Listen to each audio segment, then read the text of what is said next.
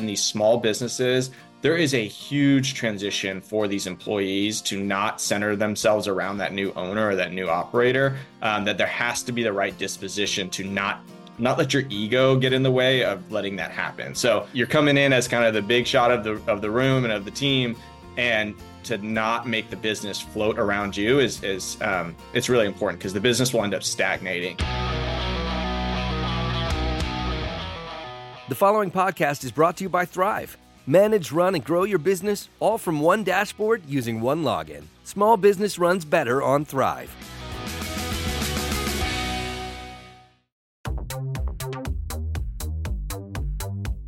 Hey, this is Gordon Henry at Winning on Main Street, and today we're lucky to be here with Malcolm Peace. He's from Austin, Texas, founder of Sitera Growth Partners, a company that specializes in buying family-owned businesses, small businesses with established Texas legacies. Before we talk to Malcolm, though, a little bit of a news flash here from Winning on Main Street. This is our last full-length Winning on Main Street episode after 4.5 years since May of 2019 of doing the show. We're going to be handing off the show to a new host in the new year. So buckle up. This is exciting. We're here for our last show. It's our sort of holiday episode.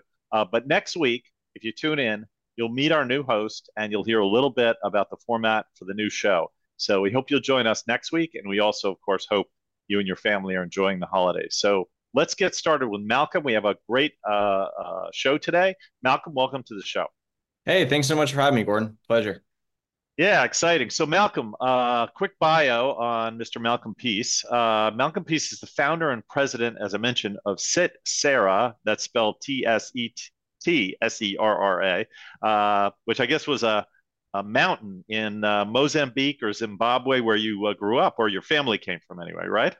Yeah, that's right. So family originated from Southern Africa, kind of bounced around as things kind of changed politically and geographically over there. But yeah, so the family farm was at the base of Mount Sitsera, and it was about 50 to 70,000 acres, roughly. My great-grandfather owned it. It was one of the largest producers of cattle and dairy in the area, and employed hundreds of people and supplied a resource to the local community. And so we try to embody that with what we do by just employing people well and doing it right, and then also taking care of our customers, vice versa.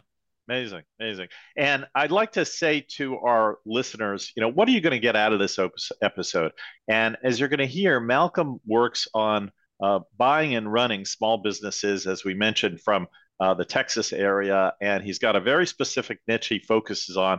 And if you listen to this, maybe you could be a partner or a seller to Malcolm someday, or even if that doesn't fit, you're going to learn a lot about how Malcolm approaches potential acquisitions and what it might mean for your business as you think through your own future. So let's get started. Malcolm, tell us a little bit about how you personally got started. I know you have a kind of interesting origin story and got into this niche of buying blue-collar industrial businesses in Texas.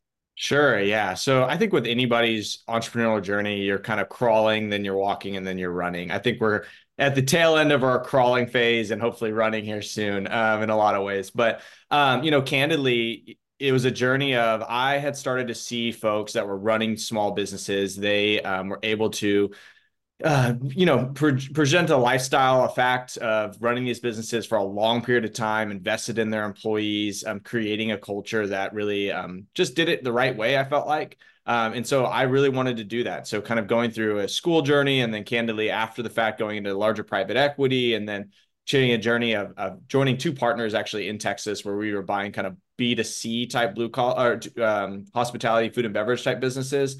I started interacting with a lot of blue collar guys. We had people coming in that were doing our septic installs. We were having people come in and doing our roll off dumpster and porta potty stuff. We had people all over and over and over again in the local community that we would use as vendors. And I just started having questions and started asking them questions about how would we, be able to help you? What does your business look like? How long you've been around? And it came to realize like the system that we were building internally through software and implementation could be utilized inside of these businesses that really needed help growing. So candidly, we started walking at some point, and we kind of figured out our niche through that process.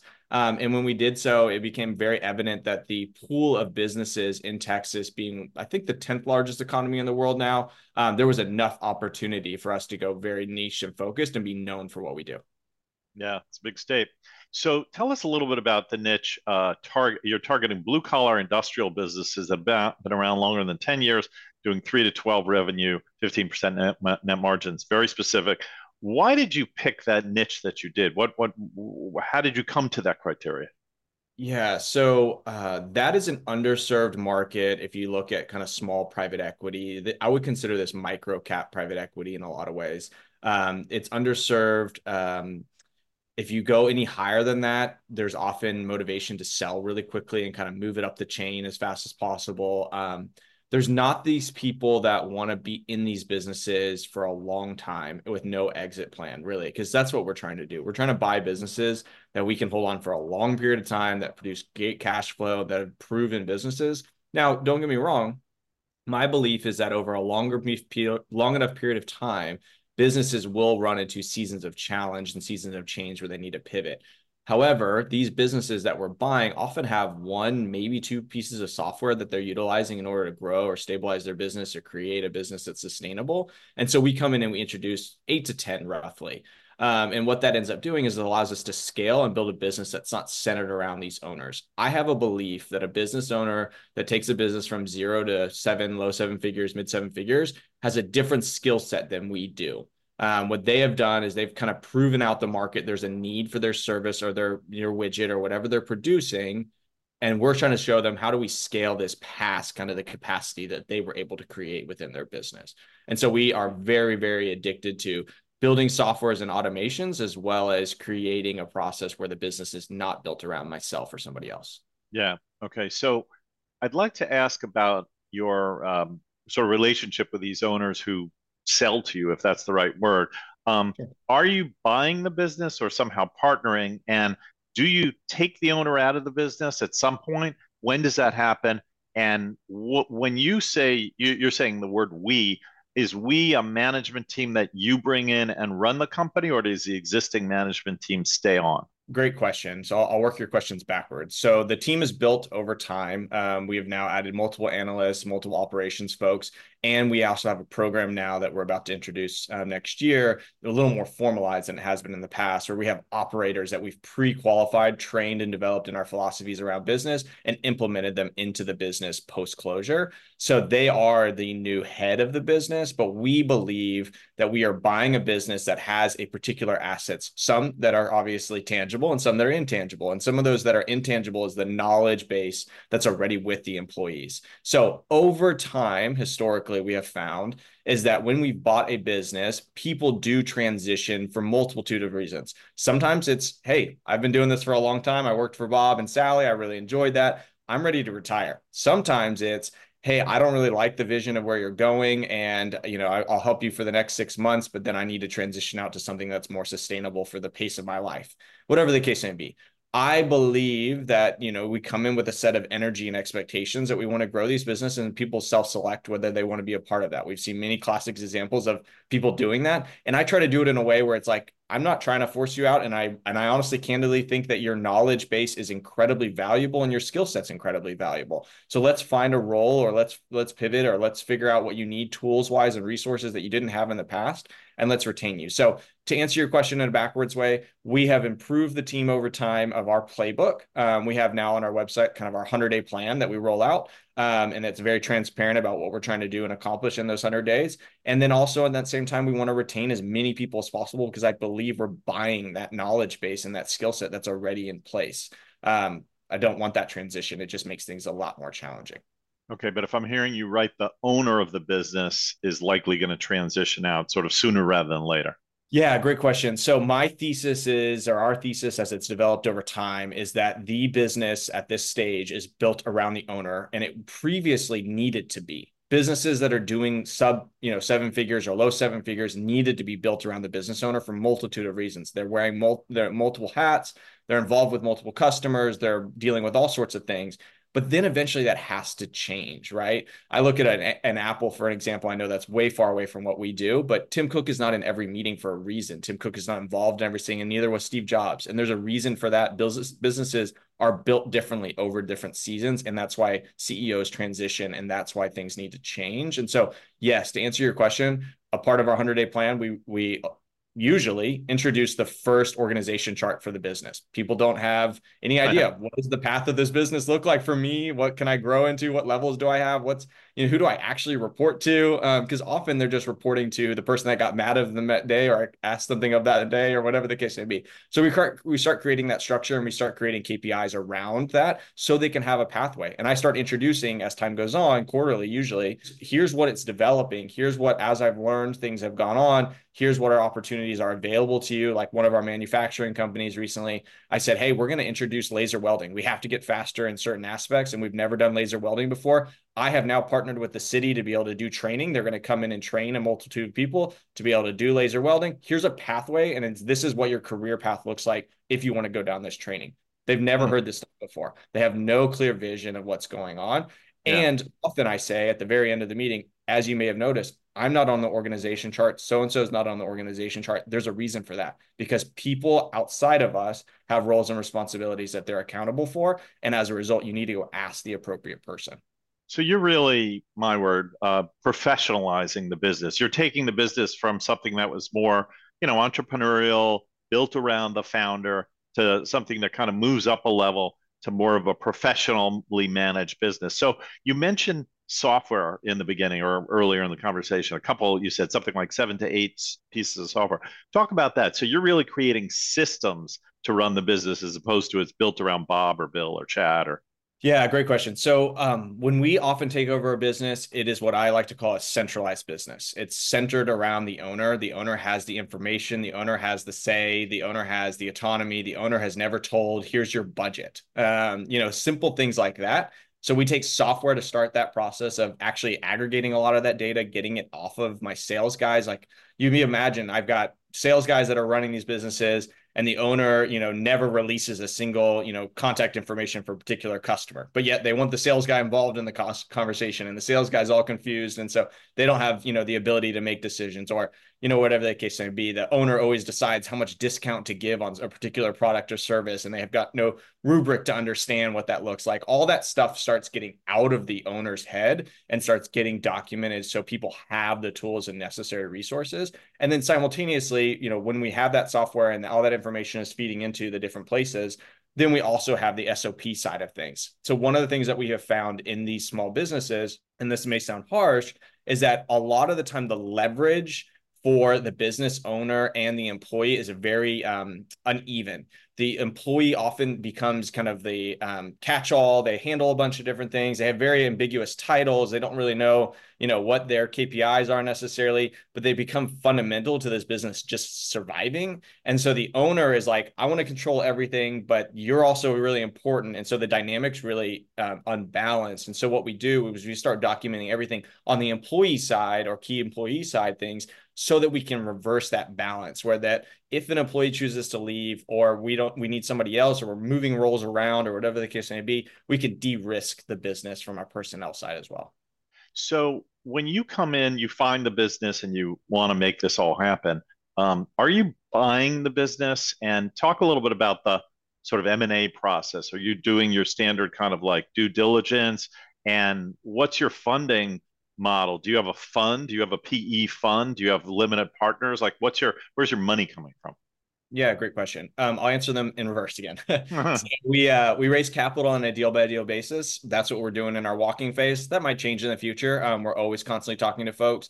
We like raising capital from people that are existing business owners or former business owners, because they understand what's going on. And candidly, I can make a phone call and be like, here's the circumstance. Here's where it's not going well. Here's where it's going well. Here's the contact I need, whatever the case may be. And they can make a direct, assistance in that way. I never expect them to show up on the job site and helping us or whatever the case may be. They're very much limited partners, but they've been there and done that. That's where the value add comes. And that's where, in our industry, it's often called like smart money, right? Like I really enjoy the fact that I can make those phone calls and have a intelligent conversation about what's transpiring, and that this business, we thought we figured everything out, didn't figure all of it out after due diligence.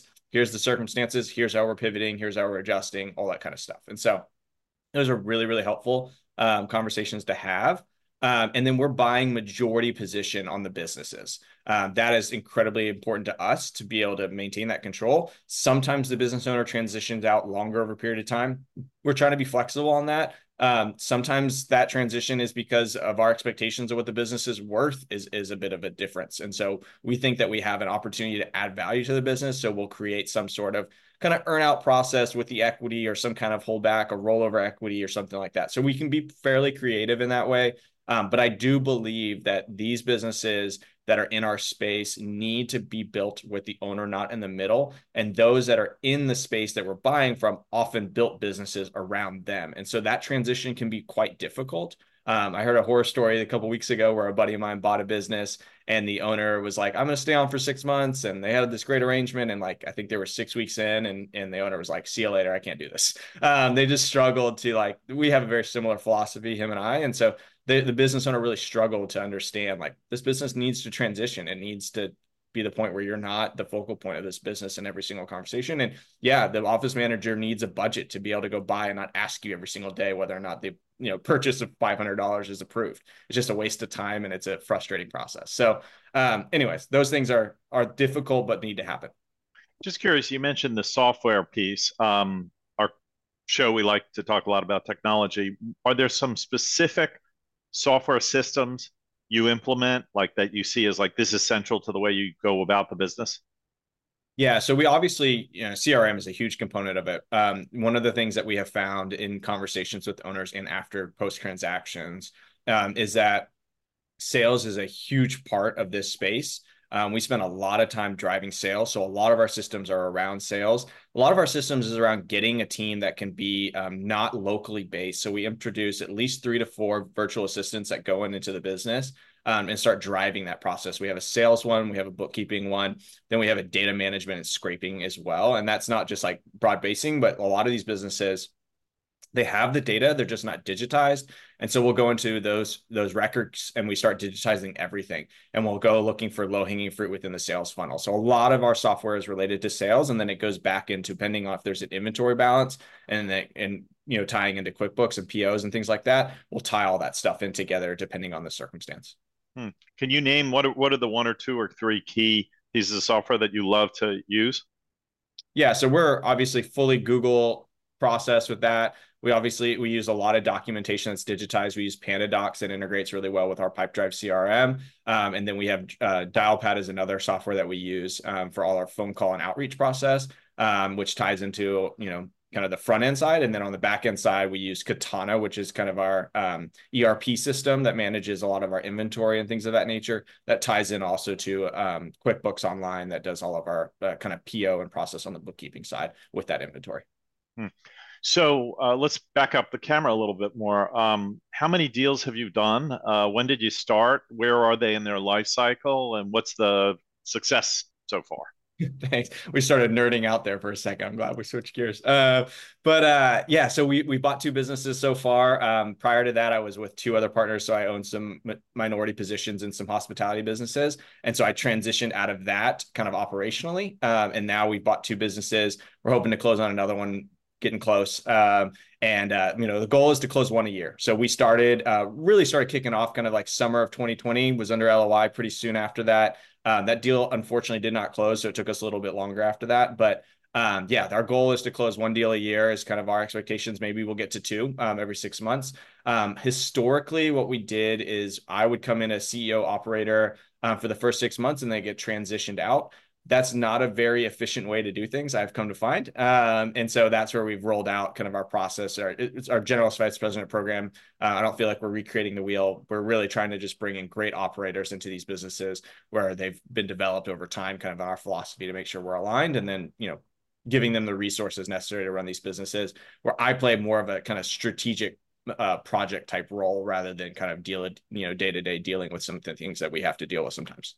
So when you do your next deal, let's say, who will be the new CEO of that next deal? Is that somebody you already have on your team who's waiting in the wings?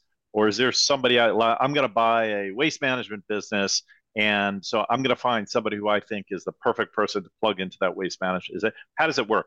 Yeah, great question. So the former is where we're heading. The latter is where we were. And what we were doing is similar to podcasts like this and other platforms. We were doing basically some outreach aspects, or we were getting inbound people reaching out saying, "Hey, I heard about you, heard about what's going on. I live in this part of Texas, or I want to move to Texas," through networks and just communicating.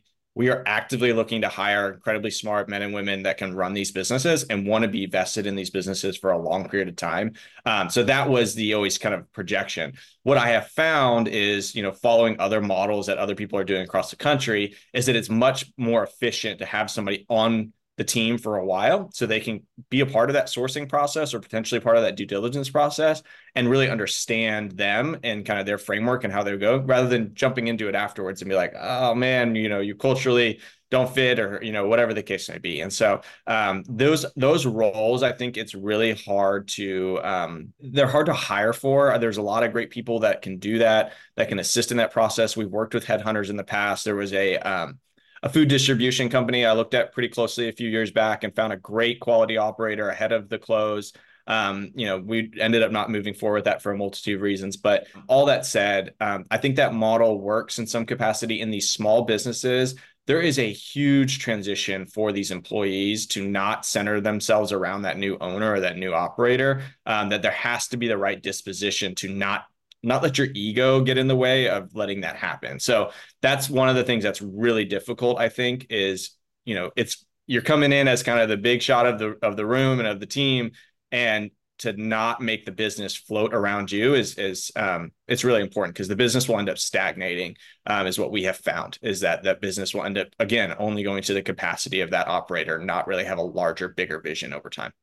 Right. So when you're looking for somebody, this is sort of an HR question. When you're looking for the head of the new business of the business you're about to acquire, I'm wondering if you could say a few more words. It's just curious as a model. Are you looking, for example, for somebody who's grizzled veteran, been in the industry for 30 years, maybe in the last 10 years of their career? Are you looking for the young up and comer? Are you looking for you sound very, very systems focused, maybe somebody who's more technical? Like what's the look of that new person coming in?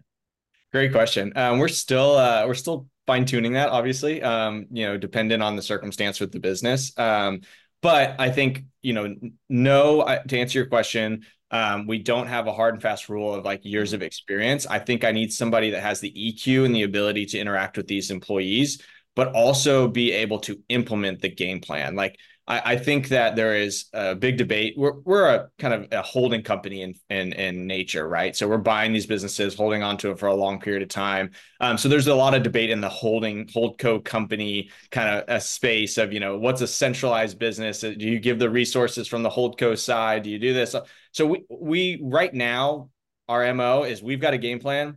Here's what we're trying to implement, and I need somebody that can go and implement that, with the understanding that we're flexible and we want to be able to be, creative in that way. But there is a reason that we've chosen some of the software that we have. There's a reason that we think it's easy. It's not an enterprise software. A lot of our employees have never interacted with many softwares before. You can imagine transitioning from a localized, data place to now all of a sudden everything's cloud-based, and they're interacting with people all across the world that are assisting them with, roles and responsibilities that they previously had. Like, it's a lot of transition over a short period of time that we want to make sure that there's not this huge learning curve on the software side of things. So we have very kind of low entry kind of software that we implement. And so I don't need somebody that is wanting to recreate that wheel. I want somebody that can do it with EQ and understand the dynamic that's happening in the room amongst the employees and can think thoughtfully about where we're heading, particularly on the sales side. So we have looked at folks that have kind of like that VP of sales, but I've built decent teams and kind of grown a team from a few to many.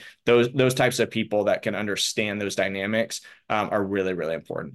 Because we're looking at businesses that historically have done good margins and cash flow over time, I don't always find that we are looking at people that have that operational background where like they know how to cost save on everything and they're kind of rear view mirror type looking people. They're more forward thinking type people is what we're looking for.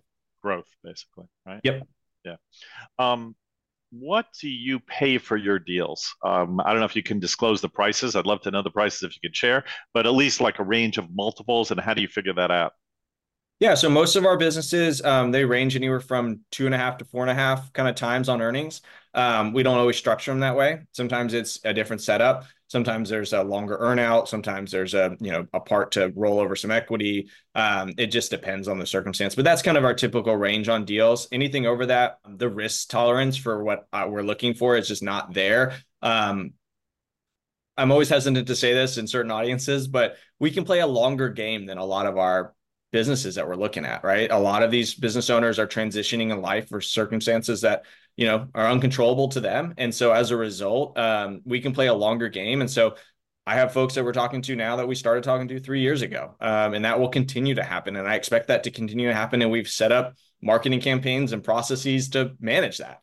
I knew that some businesses weren't ready when we engaged with them. I don't believe that most businesses have that kind of star alignment perfect. I sent a cold email and it's ready to be sold right then and there. This is a long nurturing process for the largest asset they'll probably ever sell in their life. And so we want to play the long game. I've sat on many couches in people's houses with golden doodles jumping all over me. We're playing a long game and they often can't play the long game. And so we often, when we make that first offer, we try to communicate, hey, we think this is a really fair offer. Recognize it may be less than you were expecting, but it's not meant to stab you in the side or take advantage of you. We're really trying to be fair, and I think that your business would thrive in kind of our model. So let me just make sure I got your numbers right. I like to just drill down because somebody listening may be thinking, hey, would I want to do this? So 3 to 12 million is your target. So let's say make the math easy. It's a $10 million revenue business, and you said your target net margins are 15%. So let's say it's 15%. So it's a $10 million business with a net earning of 1.5, and you're paying 2.5 to 4.5. So let's make it easy. We'll say we'll say 4. Okay, it's doing well. So you're going to pay 4 times that 1.5. That's $6 million, right? Yep. So if I'm the owner and I'm earning that, and I'm in theory, I guess if I own the thing and putting that in my pocket, I'm saying I could work 4 more years and put that same amount of money in my pocket, right?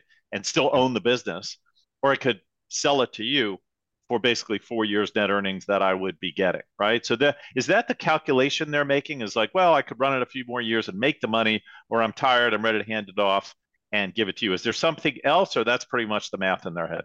Yeah, I think that is the basic math. And candidly, that is the long game I can play.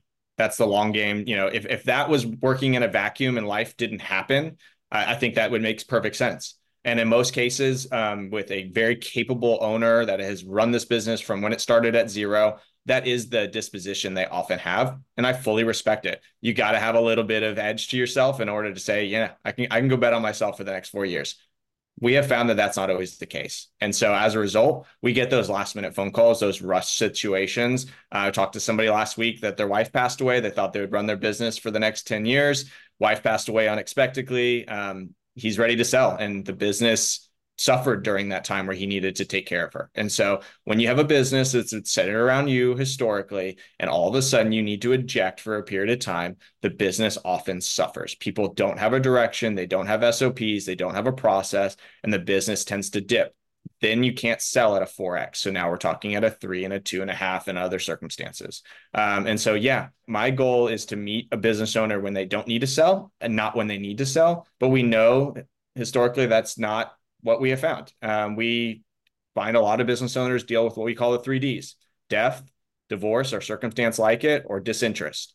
And when they're in one of those state of minds or one of those life's changes or whatever the case may be, they often have to rush, or they're trying to get out, or they're having trouble with something, or whatever the case may be. And so I try to do it right by giving a fair offer at the time. And we do obviously get pushback and say, you know what, like, I think I can go run this for the next few years. And we get those calls later. Hey, I need to do that. That happened with a business owner about 3 months ago in San Antonio. I mean, it happens. And so we can play a long game. I'm turning 33 in a couple days. Like I can play a longer game than you can. And but we try to put a very fair offer, what I can show you multiples on market for your business.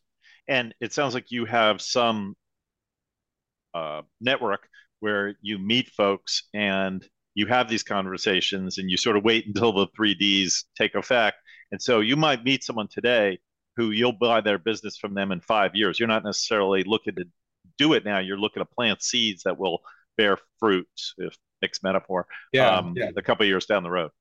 Yeah, we're obviously still in infancy, in my opinion. We can play, 20, 30 years from now, that's going to happen more frequently. But true example, that does happen in small businesses. My buddy just bought another landscaping company last week or 2 weeks ago. And he got called from that owner 5 years ago when the owner started noticing his business that he previously bought was starting to make more traction in the neighborhoods in the areas that he was operating in. And he, ended up buying that guy's business 5 years later. And so it happens. And that owner needed to transition out. So that's just a true anecdotal that happened multiple weeks ago, and just had, coffee with him the other day. So it happens. And like I said, we're at that stage right now where a business that we talked to in the summer of 2020 needs to transition, and he's still hesitant. The wife is like, let's go.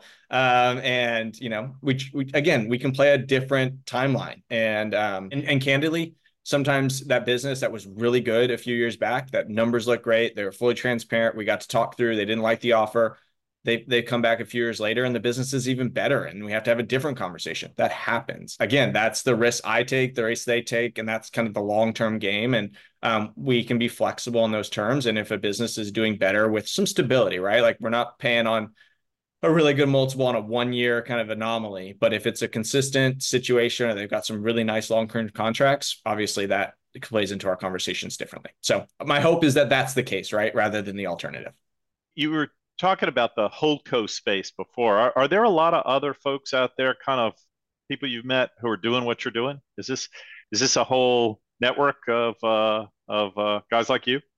Yeah, there definitely is. I don't know anybody that's exclusively in Texas that I've met recently. There's a few that are in Texas that have bought Texas businesses, and there's some that are, less public that have bought kind of industry focused, like my buddy who's doing just landscaping. He's got a lot of experience there, grew up in a business similar to it. And so there is definitely people doing that. We are a little more broader than him, and I'm willing to go anywhere, probably except El Paso, since it's in a different time zone. So all that to be said, yeah, there is. And I've got friends that are doing it, friends that I've got from grad school and things like that. One that's in New Mexico that's buying businesses. And I've got others that are in North Carolina, and another one in Maine that I know well. And so all these different groups. And so, yes, there is. And they have all different theses and beliefs around what they're doing. And I believe that Texas is big enough. And I believe with, even secondary markets, we've got, hundreds of thousands of population in our secondary markets. And so there's a lot of opportunity for businesses that have been here for a long period of time. In the deal space, everything was rocking when money was free, and recently, money got real expensive. Maybe it's turning around now. We'll see. But did that change things for you? Like, do you use a lot of leverage, and does the high cost of high interest rates hurt you? Yeah, so I'm going to answer that in a slightly different way than you probably hear on the typical news channels. I think that either way, before or prior to the interest rate increase, we still needed to create structures that allow these businesses to thrive years in the future.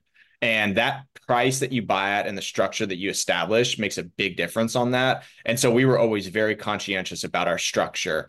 Debt was obviously a lot cheaper, but that often meant that the businesses, they thought they were worth more than they actually were, because there's a lot of money flowing around. So things have changed since then, obviously, for different reasons.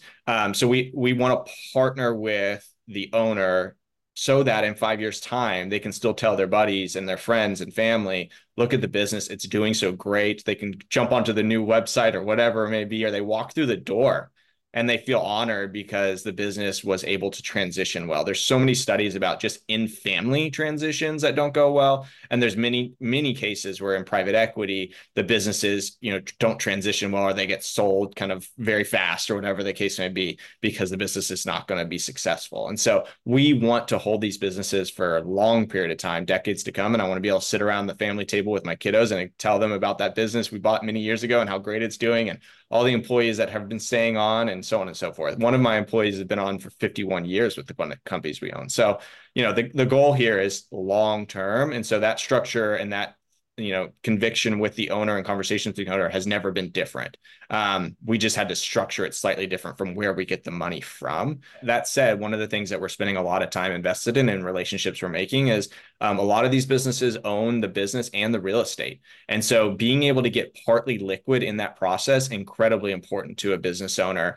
So we are, de-risking us by, often using some seller financing to make the business a little more de-risked. But we're getting them liquid on the real estate side with lease holdbacks and other, creative ways, depending on the circumstance. So we want to get them liquid is our goal because they often have the largest asset kind of tied up. And so we want to get them liquid in that fashion and let them transition and move on to whatever their interests or family, dynamics they have going on.